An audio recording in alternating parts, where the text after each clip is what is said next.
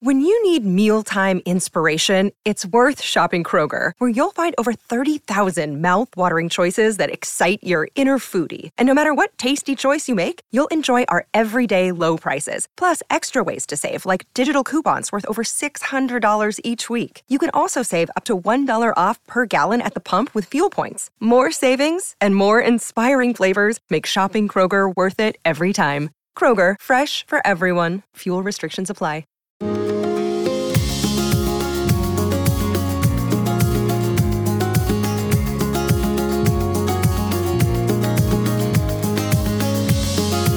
You are listening to the Thoughts from a Page podcast, which is a member of the Evergreen Podcasts Network.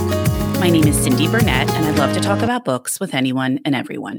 While listening to my podcast, you will hear author interviews, behind-the-scenes conversations about various aspects of the publishing world, theme discussions with other book lovers, and more. For more book recommendations and a complete list of all of my interviews, check out my website, thoughtsfromapage.com, and follow me on Facebook and Instagram at Thoughts From a Page. In 2022, I would love for you to join my Patreon group. I offer at least 2 bonus episodes a month and a monthly advanced read and pre-publication author chat. For those on Facebook, I host a special Patreon Facebook group where we all chat books. Thanks so much to those who already participate, and I hope you will consider joining us. Before we get started with this episode, I just wanted to say I'm thrilled to pieces to be back, and I hope everybody had time to catch up on some past episodes that they had missed out on before. Today, I'm chatting with Chris Cander about A Gracious Neighbor. Chris is the best-selling author of The Weight of a Piano, Whisper Hollow, and 11 Stories. She also wrote the children's picture book The Word Burglar and the Audible originals Eddies and Grieving Conversations. Her new novel, A Gracious Neighbor, was released in July of this year. Cander's fiction has been published in 12 languages. A former fitness competitor and model, she currently holds a 4th Dan in Taekwondo and is a certified women's defensive tactics instructor. She lives in Houston with her husband and 2 children. I hope you enjoy our conversation. Don't you know that you're a grown-up?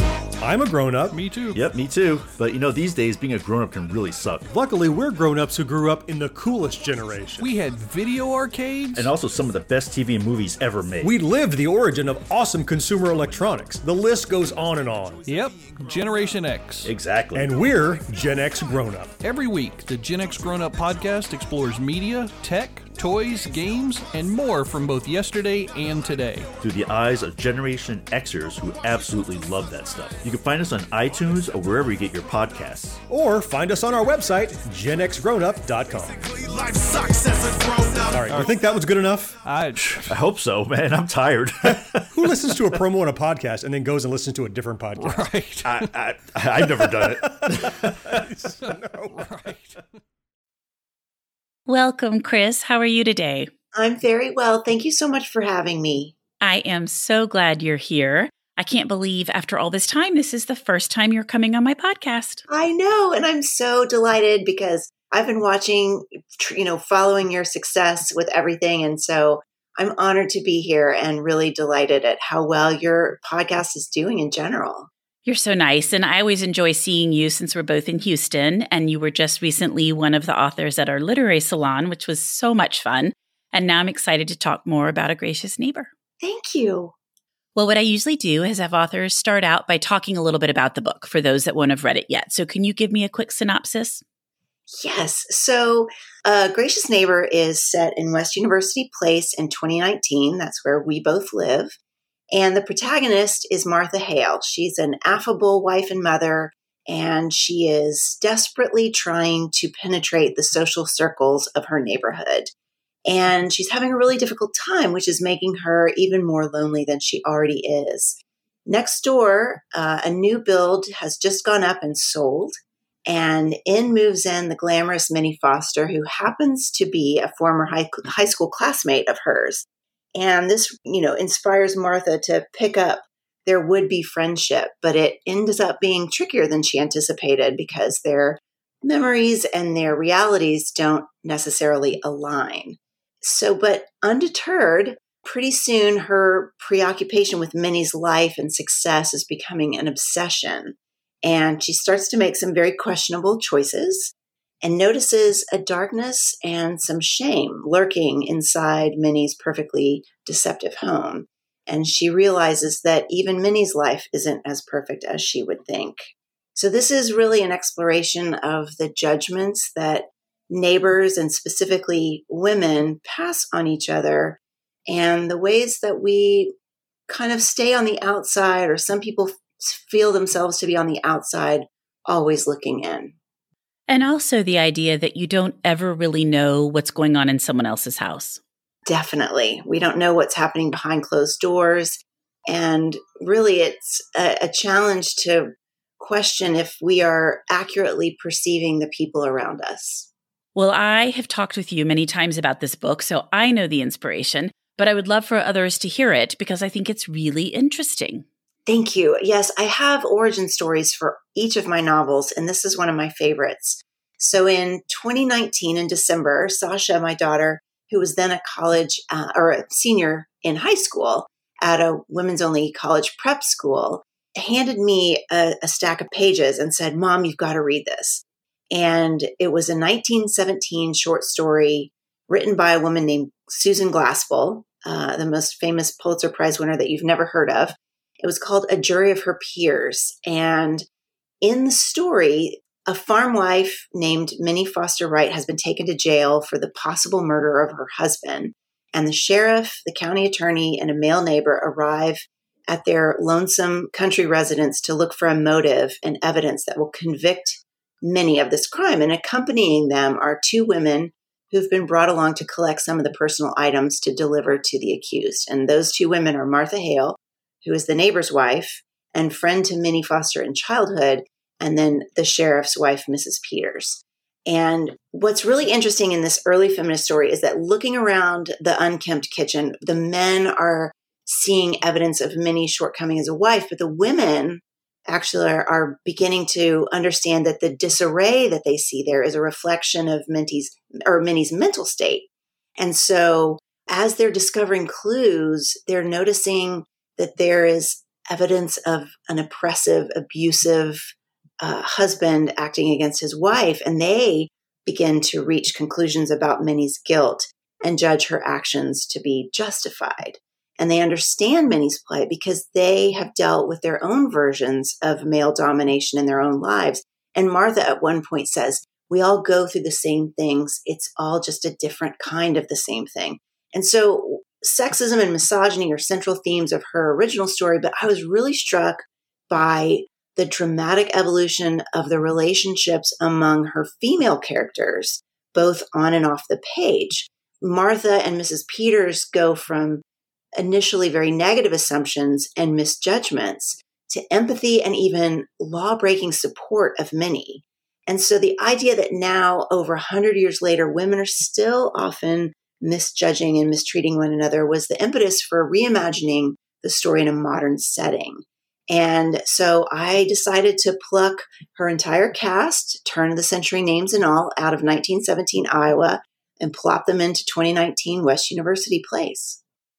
And one thing you and I have not discussed, and I was just thinking as we're talking about this, is what are the rules regarding using a story like that? I mean, I see people all the time taking Jane Austen's stories and either extending them or writing about a particular character, but obviously she wrote a long time ago. What happens when you want to use a short story like this? Well, there are rules about it, but once it's been out in the public domain for 100 years, you're free to deal with it however you wish. So this was because it was published in 1917. It was 102 years old when I started imagining it or imagining rewriting it. And so I was free to do so. And what I did was I knew in the beginning that I was going to write toward an ending that was very parallel to the original short story. So I wrote, 285 pages that preceded what would end up, mimicking the original short story. I had to imagine a whole backstory for all of these characters. And fortunately, it was public domain. So I didn't have to get any permissions to use it. That's great. I thought it was 100 years, but as we were talking, I just wanted you to reconfirm that. I figured obviously that you could do it or you wouldn't have done it, but I couldn't remember exactly what the timeframes were. But I will share you a little interesting bit of trivia. in the beginning of the novel, right before the prologue, I open with a definition of the word gracious, because what that does in the book is it shares 4 different views of how we define gracious. But I wanted to use what was available in the dictionary, like dictionary.com. And I wrote and asked for permission to do that, and they didn't give me permission. And so I had to actually write my own definition because I wasn't allowed to do it without paying something like $50,000. Really? Yeah. So you can't just take a definition from Merriam-Webster or dictionary.com or whatever and put it into your book. Not unless it's over 100 years old. I did not know that. What a cool piece of trivia. Not so cool for you because you're like, I had to come up with the definition of gracious, but that's really neat. It is really neat. But it was actually a fun challenge because having to come up with, I wanted to have enough in there to substantiate the idea of how I wanted to use gracious or why I used it in the title and how it referred to each of the characters. So may I read to you what I chose to write? Oh, I'd love for you to do that. Okay, so gracious as an adjective. 1, courteous, kind, and pleasant. 2, elegant and tasteful, especially as exhibiting wealth or high social status. 3, condescending.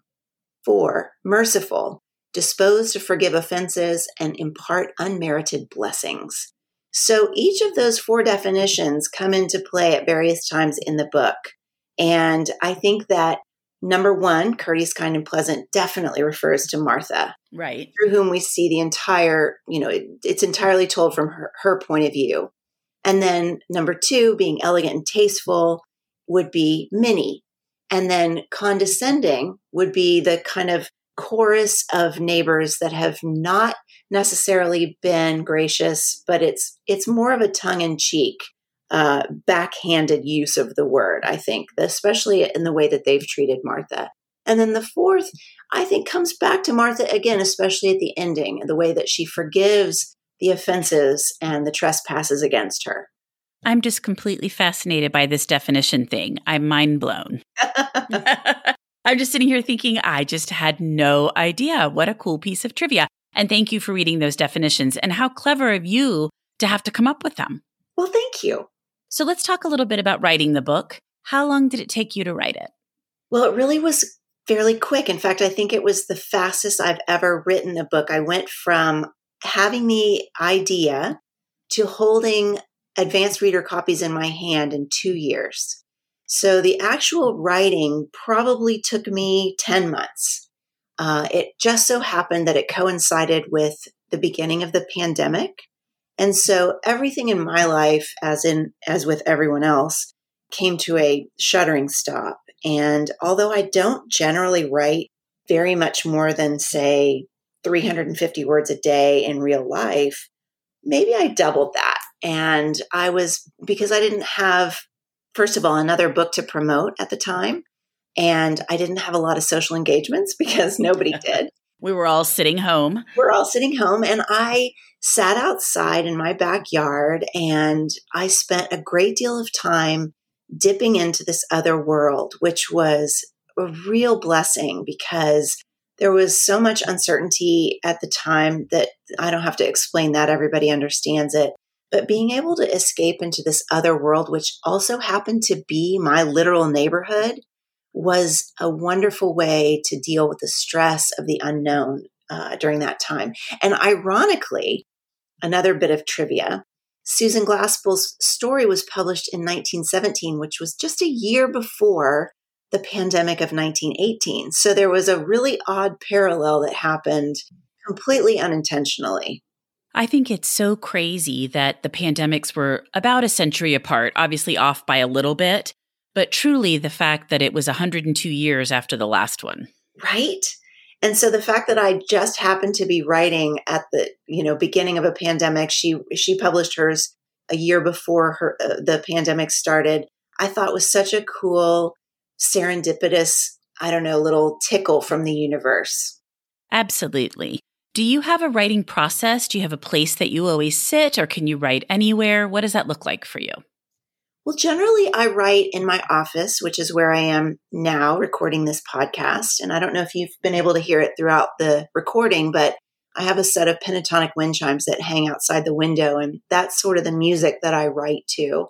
But for this one specifically, as long as I could until it got too hot, I sat outside in the backyard and listened to the birds and listened to the sounds of my neighbors, especially in the beginning of the shutdown when not a lot of cars were driving. And so you could really hear just ambient noise that was real human life and real natural life. I could listen to the squirrels chirping in the trees and the sounds of the acorns dropping on the ground and birds, singing to each other. But, there you just can hear the chimes now. I love it. I'm like, oh, there are the chimes right now. They're like, don't forget us. Don't forget us. So this is where I've written all of my novels for the most part and my real true happy place.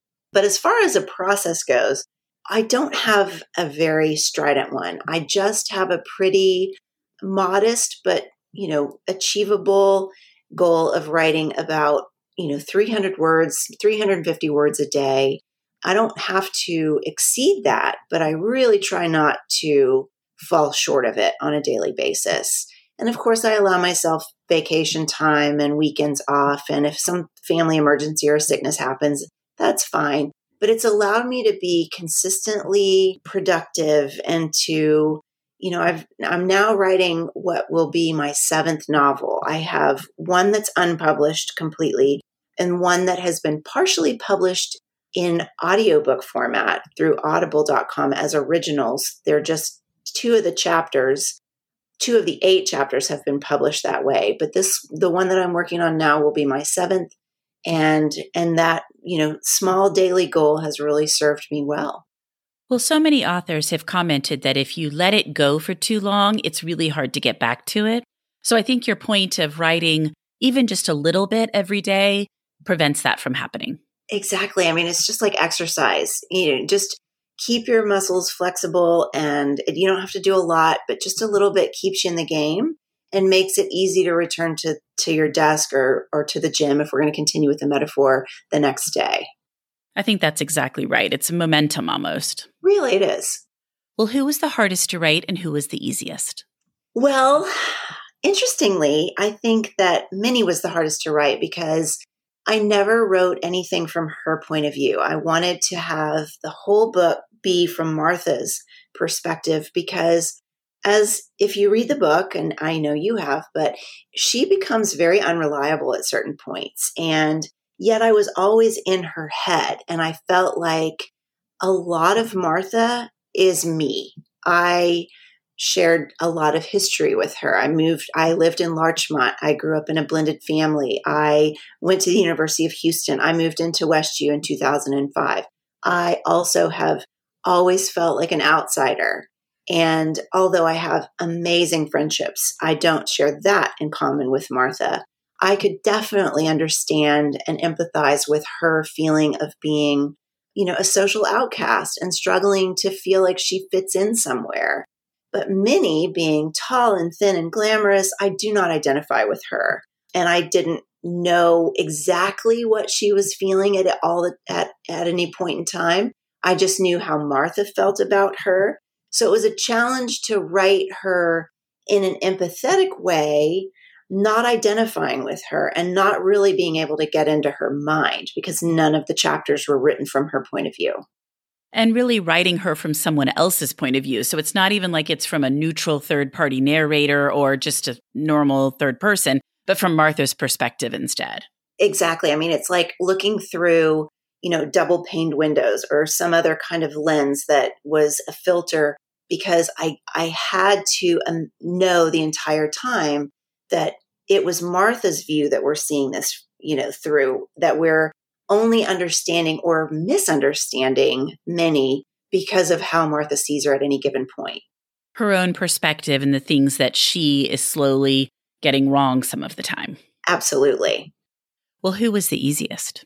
I think the easiest was Martha because of, as I said, I could identify with so much of her history and the experiences that she had socially. And I really grew to love her. I think that although she makes some, really hyperbolic and exaggerated choices. And I did that for the sake of fiction and for, drawing a point, to illuminate the point that I was trying to make.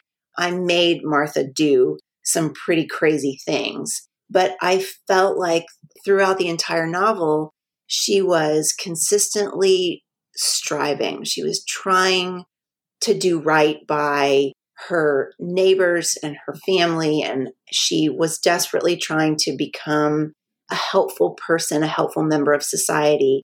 And I fell in love with the fact that she was kind of fumbling her way toward all of that. And so she was easy to write, hard to write at times too, because of the choices that she made. But I just felt such a connection to her. Well, I think it's interesting too, when you're in high school and middle school and you've got all the girl drama and you're thinking, I'm going to grow out of this. And then you get to be an adult and you realize you never grow out of it. Some people are always mean girls. And so it's interesting to try to explore those dynamics sometimes, I think. It really is. I mean, that was so striking to me because I graduated high school early. I mean, I actually technically quit, but I had enough credits to graduate and went to college because I just felt like such a misfit in high school and thought, if only I can get to college, I'll feel better. I'll find my tribe. And then I graduated from college without having found that. And I started my professional career and I didn't find it. And really, it wasn't until I was in my 40s that I found my tribe. And I found them here in West U in the setting of this novel. And I feel so blessed because I don't know if it was just, coincidence or maturity or just letting go of expectations on my part, but I found not just one, but several groups of really amazing women that fulfill my life and heart in such important ways. And poor Martha is still out there trying to do it. Well, and it's difficult because I think there are two separate issues. Finding your tribe, which does take people a while sometimes, and it can really vary for people, but also just tackling issues related to mean girls. That's something that just, you talk a little bit about that with some of the neighbors, and some people just never grow up. No, it's true. And I wonder, what pain they've experienced in their lifetime that prevents them from growing up and forces them to continue to behave in a way that resembles a mean girl. But you're right, they're out there and they're right around us sometimes. And that can be anywhere. I mean, it's not just West University Place. I mean, I've seen that throughout my whole life and just learning to navigate them. And that's something I've made sure my girls understand as well. Just learning to navigate those type of people is an important thing to understand how to do. And you're right. And they do exist in neighborhoods beyond West U and beyond Houston and beyond Texas. I mean, they are everywhere.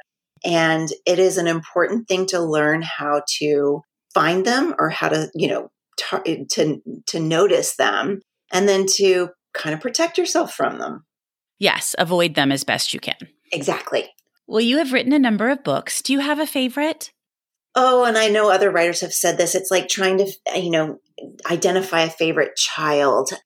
I've loved all of my books for different reasons because I can remember who I was as I wrote them. And I've evolved. Every book I've written, I've become a different person just because of my experience in life and being older and getting older. And so I love them all for different reasons. But I will tell you that I have a real affinity for 11 Stories, which came out in 2013 and which was this kind of little novel that this little novel that could.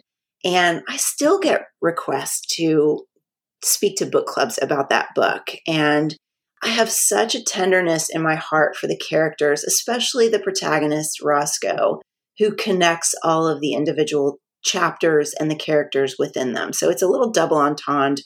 It's 11 stories, but it's an 11-story apartment building. And Roscoe is the superintendent and the protagonist. And the story opens with him playing the trumpet on the roof. And he falls. And the question of whether it was deliberate or accidental is never answered in the story. But as the story unfolds and Roscoe is falling beyond the windows of each of those 11 stories in the building that he's lived in and served for his entire life, you begin to piece together clues about whether or not it was intentional and why. That sounds like that would make a great book club book. It is a good book club book because there is so much controversy about that particular question, but also there's a lot to talk about within each of the chapters. They focused on whoever lives in that apartment that he's passing, and not necessarily concurrently. There are people that have been incredibly memorable in Roscoe's life, and lots of interesting stories and people and lots to talk about. I think it's really interesting and compelling when a building becomes a character. I totally agree because it's, there's something that's fascinating about not only its architecture, but what draws this cast of characters to it. And, that's true in real life as well. Like, why do the people that end up in a particular neighborhood show up there, and how do their interactions affect and inform the lives of the people who live there? Absolutely. I just think those things are fascinating. So do I. Well, what are you working on now? So I'm about halfway through a new novel called The Young of Other Animals, and it's very different from A Gracious Neighbor. It's different from all my other books. They all are very different from each other.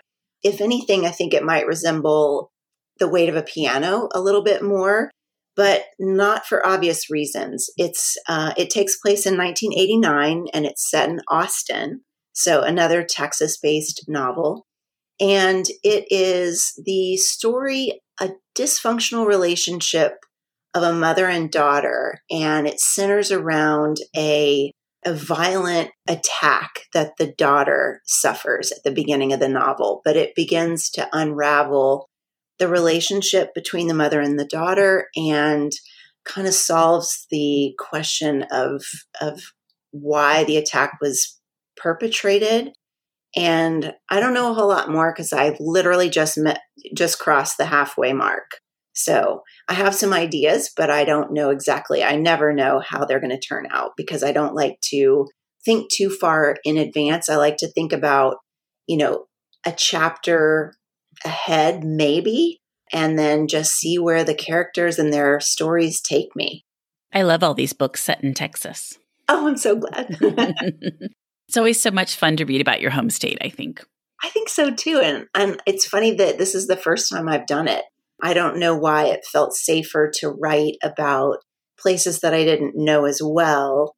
And I'm just now feeling confident or comfortable setting them in my own backyard. Well, and that raises another question.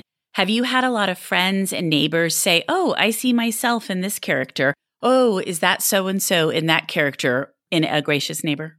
Well, I know that there was a lot of concern, a lot of buzz around it, before the book was released. But I will assure everyone that it is not based on any actual people, any coincidences, or any, similarities are purely coincidental.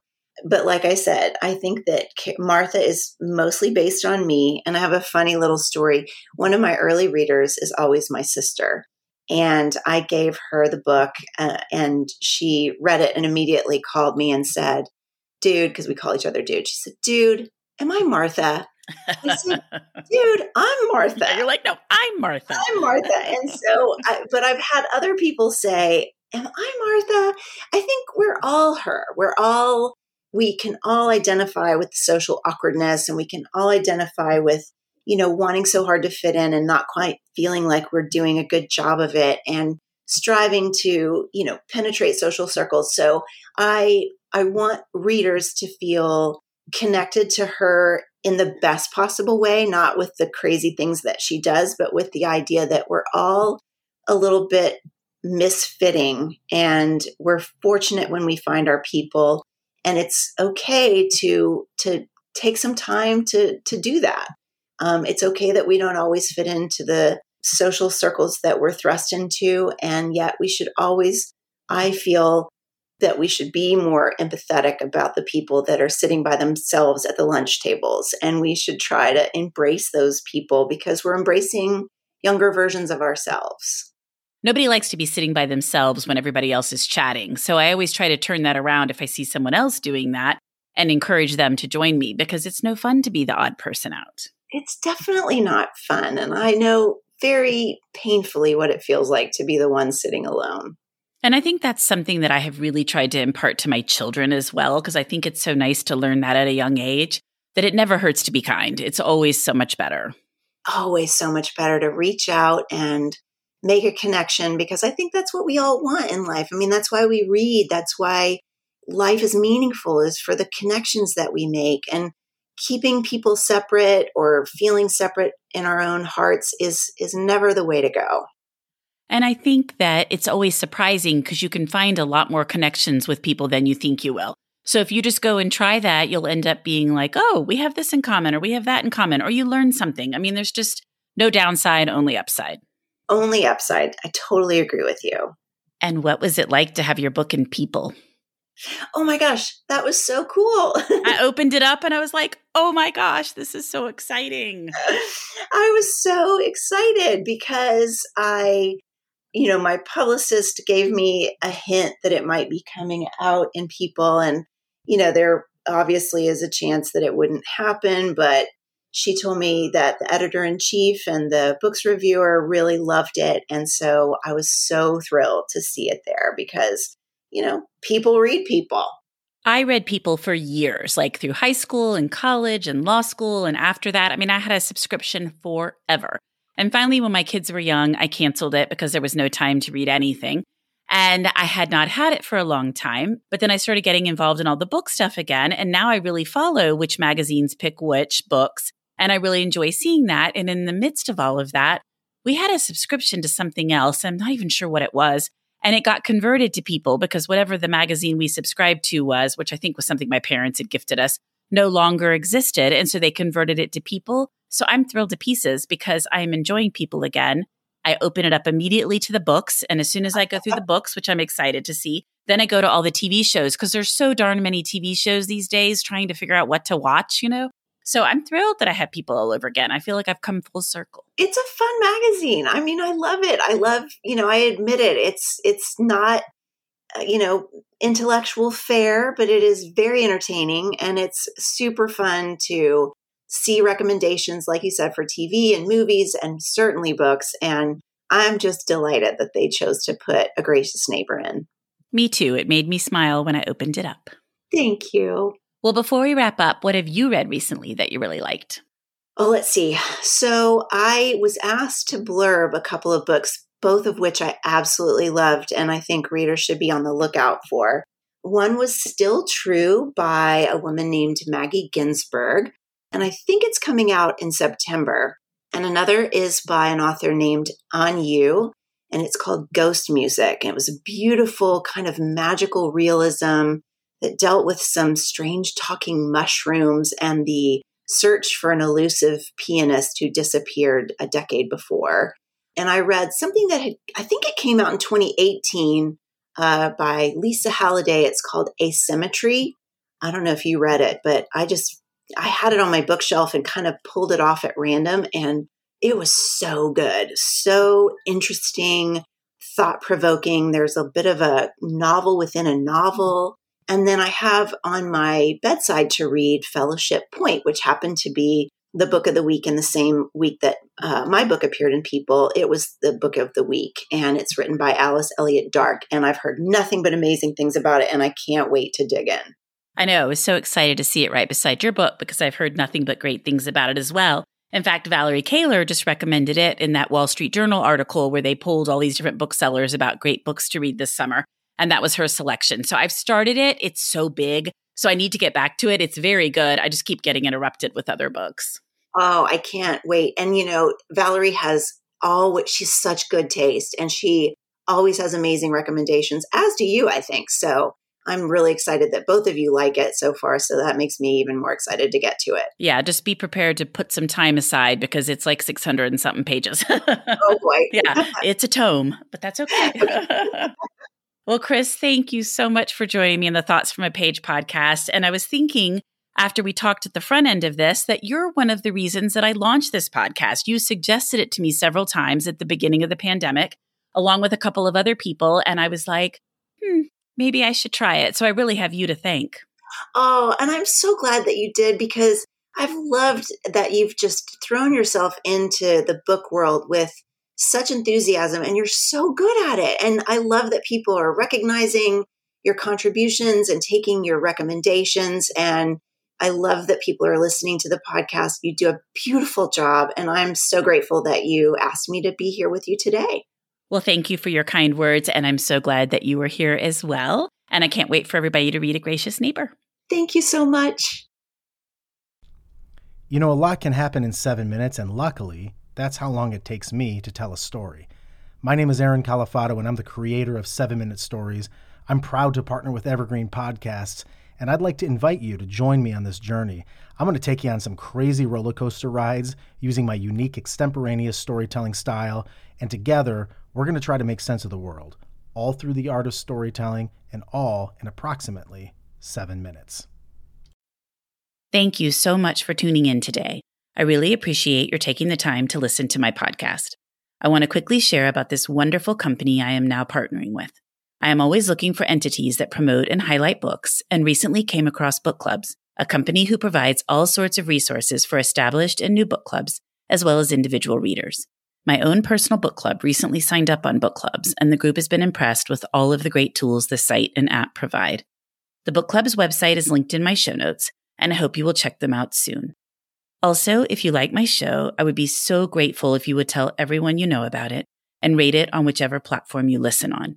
It truly makes a huge difference and really helps the show grow.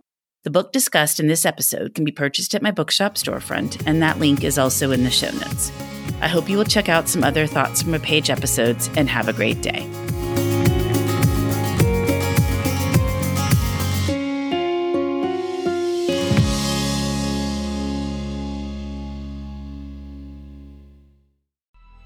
Coming up on 5-Minute News, I'm Anthony Davis. You might think it's partisan because maybe it's critical of one side or the other, but it's not, it's just the truth. And I think that's also something that's kind of unusual for Americans listening to the radio or to podcasts, because the news landscape in the States has been so partisan for so many decades. So 5-Minute News is verified, truthful, independent, unbiased, and essential world news daily.